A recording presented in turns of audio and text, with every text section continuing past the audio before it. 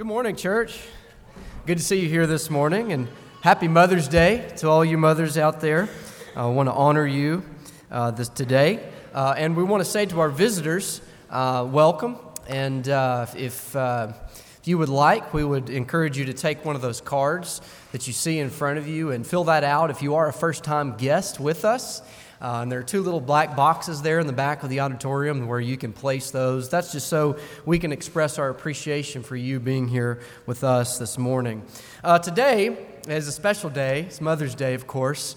And it's a day where we want to ultimately honor our Lord and Savior, Jesus Christ, by honoring those special women in our lives who have carried us, who have raised us, and who have shown us the heart of our blessed Lord and Savior, Jesus. So take out your Bible with me and turn to the book of 1 Samuel, chapter 2. The book of 1 Samuel, chapter 2. That's where we're mainly going to be this morning, in 1 Samuel, chapter 2.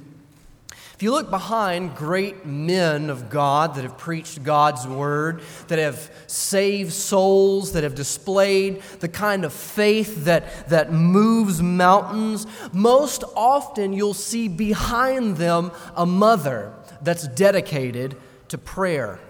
In fact, most of the older men in my life that have influenced me that have helped me to become the man that I am today had mothers behind them, praying for them, encouraging them, training them, teaching them to walk in the ways of the Lord, on their knees every single day, praying that God would work through their children. A mother's prayer, it has the power and potential to shake the foundation of the world for good, for generations to come. And that's what we see in the book of 1 Samuel at the very beginning. 1 Samuel is a very pivotal book in the history of salvation in the Bible. Salvation history, the scheme of redemption here, as we see in the book of 1 Samuel, it takes a major turn, a major plot twist as we're introduced to God's anointed, David the king, whom the Christ will descend from. And I think that it's very interesting that this most pivotal book within the Bible, it begins with a humble mother's prayer. In fact, this is very typical. When you look at the Bible in its entirety, one writer says, "The dawn of the great new movements of God repeatedly occurs in women's spaces." You see Sarah and Isaac. You see Rebecca and Jacob. You see Rachel and Joseph. You see Ruth and Obed. You see Elizabeth and John. And of course, you see Mary and Jesus. All significant events in the scheme of redemption that begin with a mother bearing a son that we see within the pages of Scripture. And the same is true within our story this morning. As God begins here a new phase of salvation history by introducing to us a humble praying mother who bore the great prophet Samuel. And what we're going to see this morning, and the main point of the lesson, is that when a mother in the 21st century, in the here and now, reading this grand narrative, when a mother sees Hannah's prayer, as we're going to look at, and makes that prayer the song of her heart and the cornerstone of her affections, lives are directed towards the path of righteousness. Souls are molded and shaped into little reflections of heaven here on earth, and human hearts become vessels of God's magnificent glory. All when a mother rejoices in the Lord, when she exalts the Lord, and when she trusts in the Lord with all of her heart. Open up your Bible with me and turn to 1 Samuel chapter 2. Let's look in verse 1 of Hannah's prayer at the beginning of chapter 2. Verse 1. Hannah prays and says, "My heart exults in the Lord. My horn is exalted in the Lord. My mouth derides my enemies because I rejoice in your salvation." Hannah begins her great prayer here by expressing the incredible joy that she feels in the Lord. She says, "My heart exults in the Lord." That might not be a word that we use often.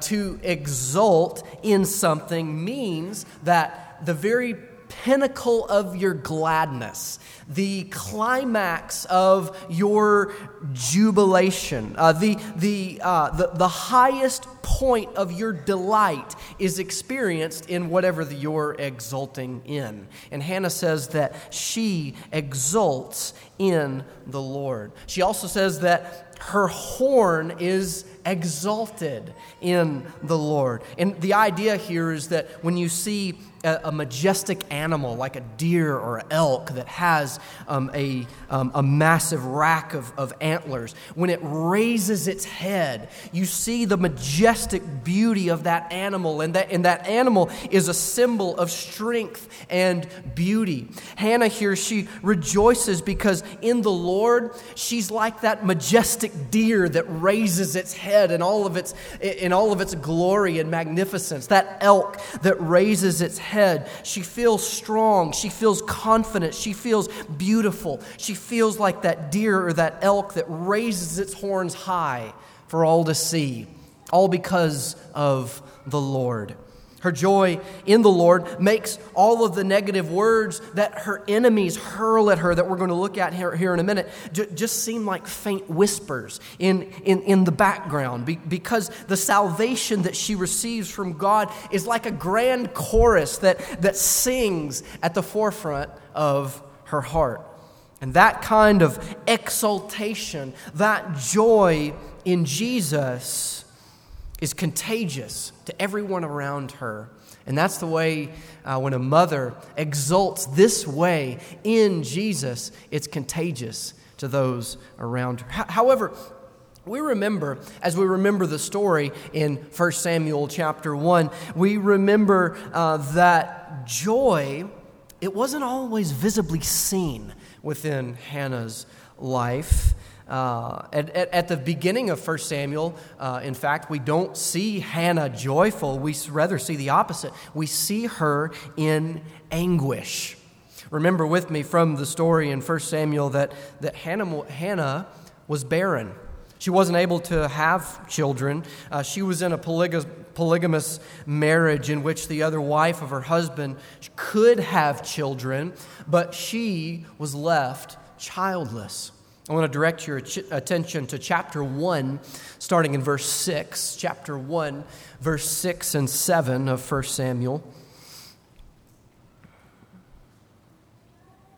And her rival, that's Peninnah, if you read in the story, and her rival used to provoke her grievously, to irritate her, because the Lord had closed her womb.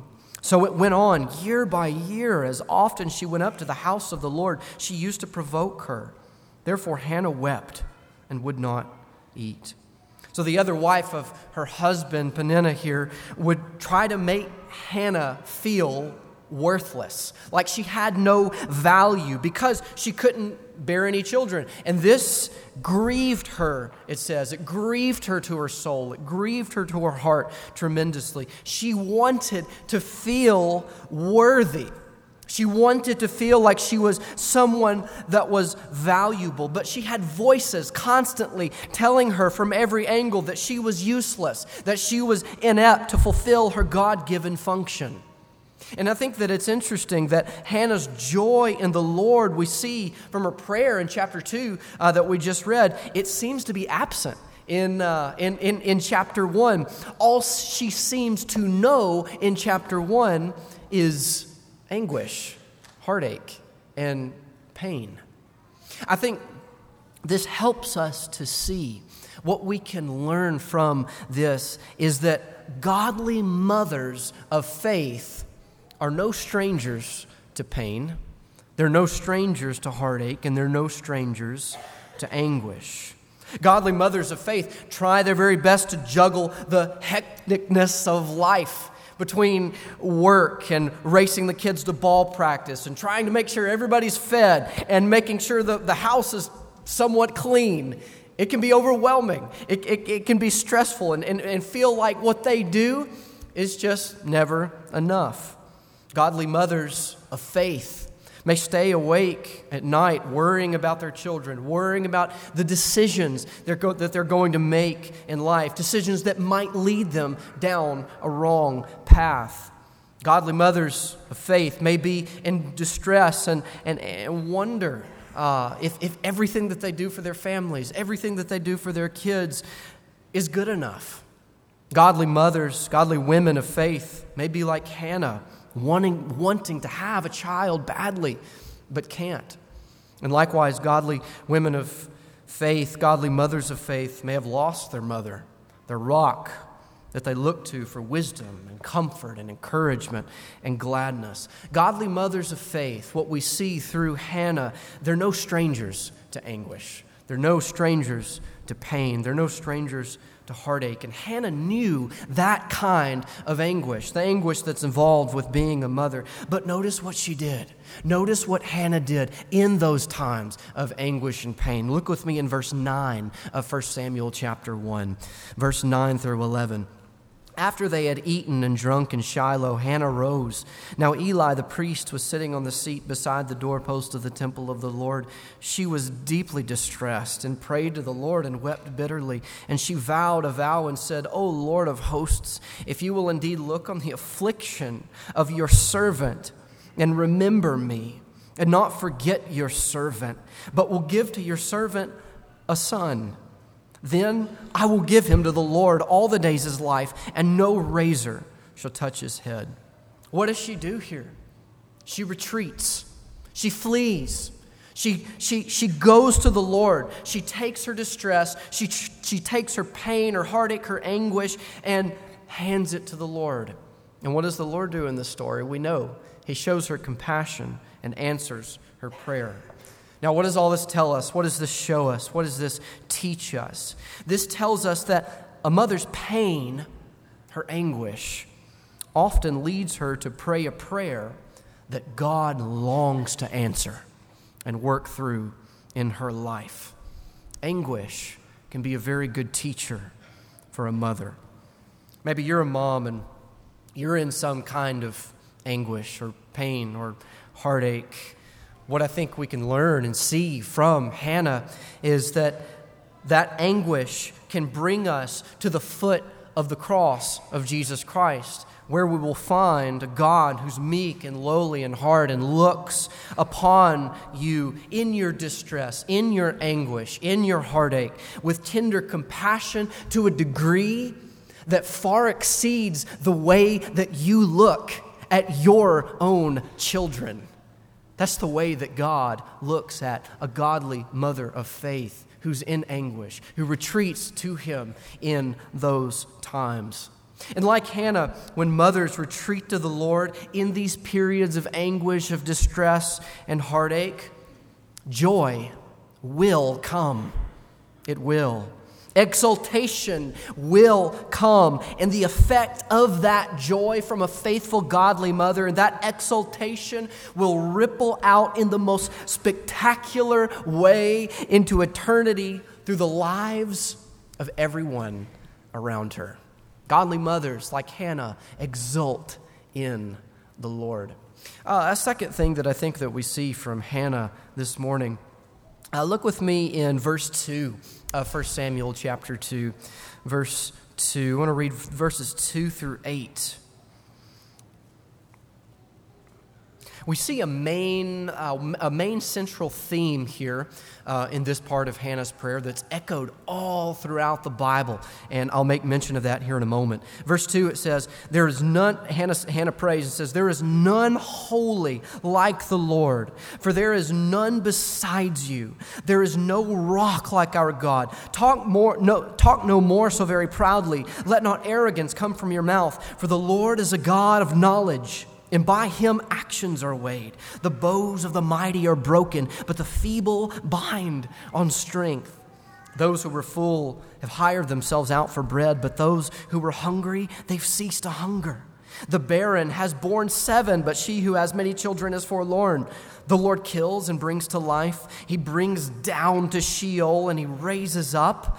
Pay attention to verse 7. "The Lord makes poor and makes rich, and brings low, and he exalts.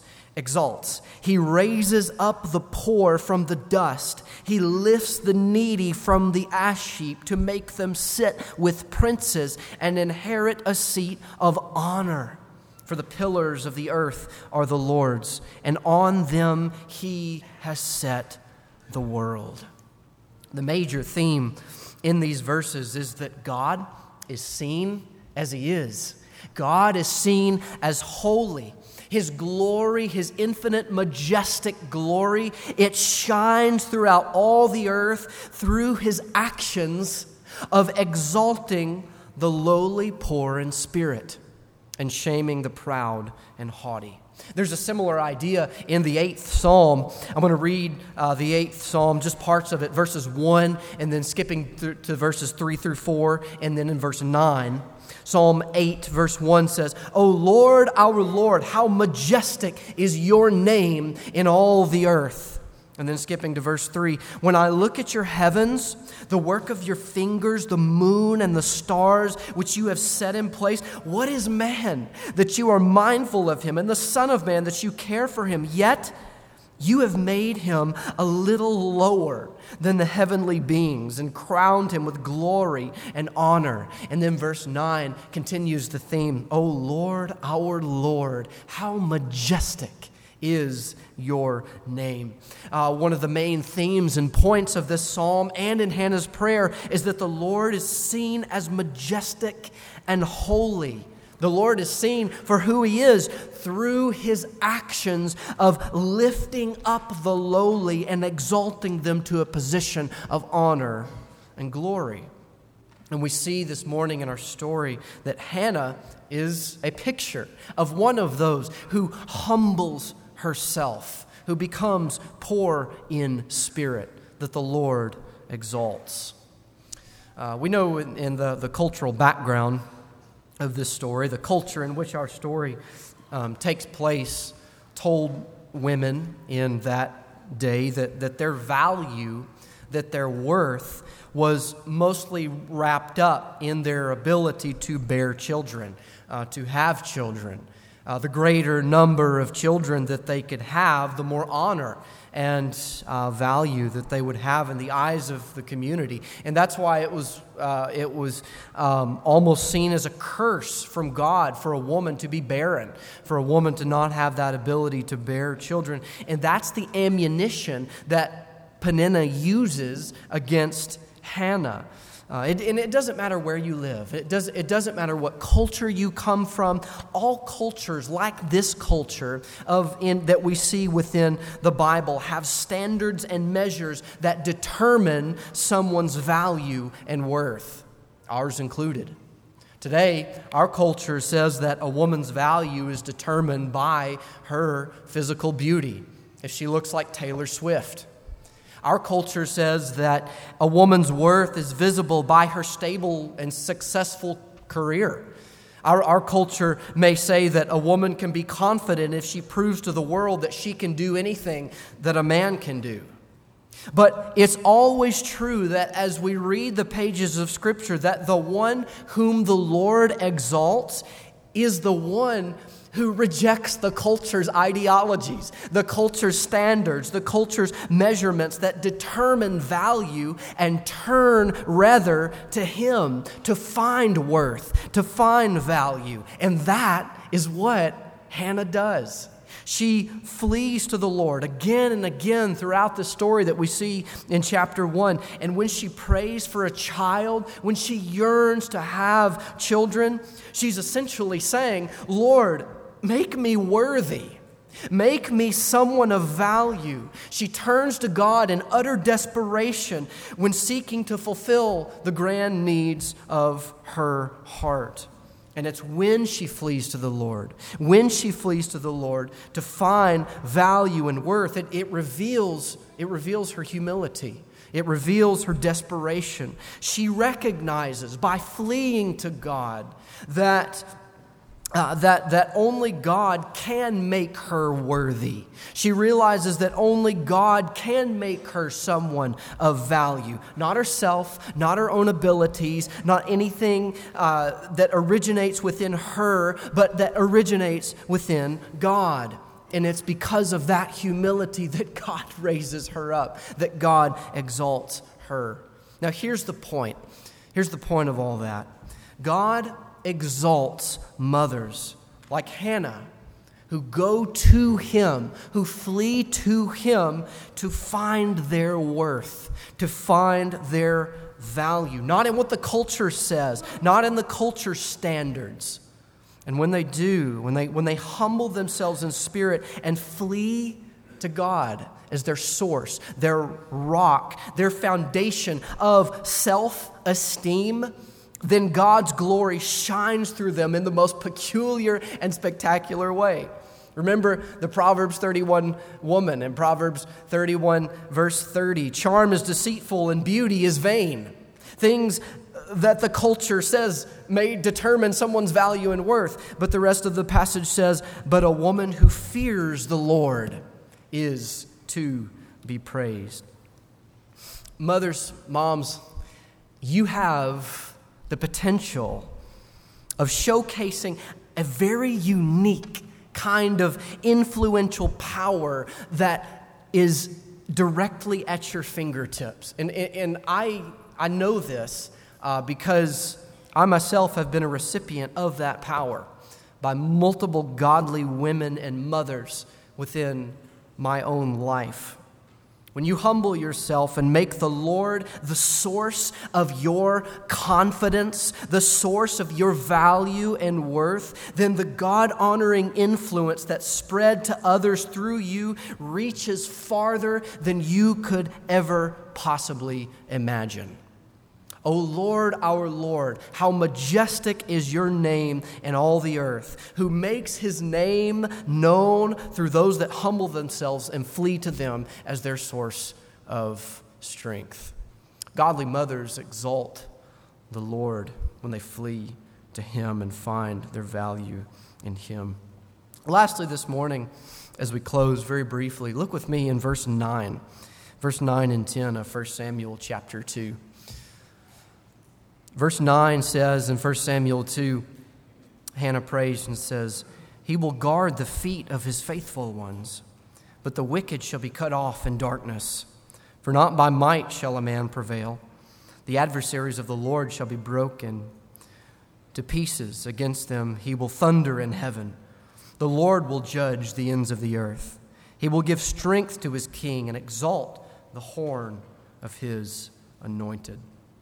Hannah, here by inspiration of the Holy Spirit, recognizes that God will establish a king and give strength to that king, even before there was a monarchy in the land of Israel. And she's fully confident in this. She fully expects, she's fully convinced that God is working in the world, that he guards the feet of his faithful ones and will accomplish something amazing. And it's when a mother displays that kind of faith, that kind of trust in the Lord, that kind of confidence in God that fully expects him to do something wonderful in her life and the lives of those around her. It's in those times when it causes people's heads to turn, to take notice, to be influenced by. And it's when that influential power is set ablaze and reaches so many people. And personally, I think that's one of the reasons why God places this story here at the beginning of Israel's monarchy, here at the pivotal moment, here at a pivotal turn of salvation history, of the scheme of redemption here, to show what the faith of a humble mother can do and how God can use her to accomplish something amazing. Mothers, this morning, you're so very special to us, and we want to know that we love you. We want to know that we appreciate you, and we want to encourage you to be a woman of faith like Hannah, to embrace her prayer and make that the song of your heart, because when you do, that influential power reaches out to so many people. This morning, if there's anything that we can pray with you for or about, or if you do not have a relationship with Jesus Christ, if you're lost this morning, you have an opportunity to come to Him, to know Him, to believe in Him, to repent of your sins, to confess faith in Him, and to be immersed in water for the forgiveness of your sins. If you have any need this morning, why don't you come forward as we stand and as we sing.